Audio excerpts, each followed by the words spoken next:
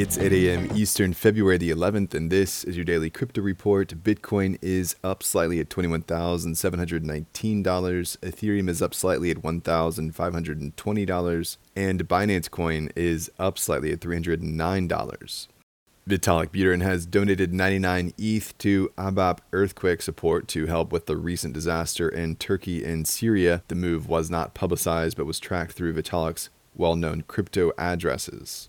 Cathie Wood has added more coin holdings as SEC overstepping causes a price slump in the stock. ARK Invest added 162,000 shares of Coinbase and over 260,000 shares of Robinhood to its portfolio Friday. Despite shining in the pandemic-era investment enthusiasm, ARK Invest has struggled in post-COVID times.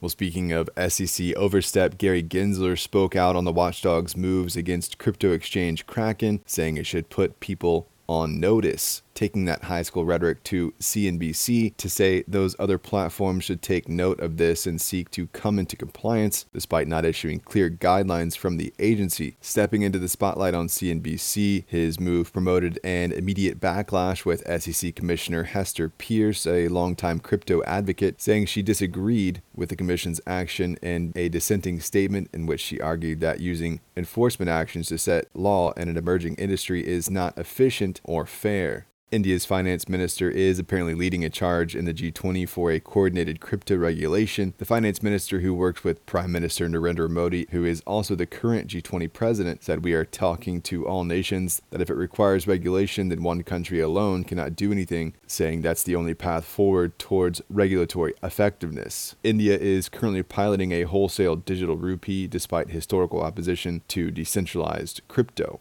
Well, Eddie Alexander, the CEO of purported cryptocurrency and fiat trading platform MNIFX, has pled guilty to one count of commodities fraud. Alexander was alleged to have solicited investments from tens of thousands of investors and fabricated weekly returns of at least 5%. Alexander is alleged to have transferred at least $14.7 million to his personal bank account. His plea deal carries a maximum sentence of 10 years in prison.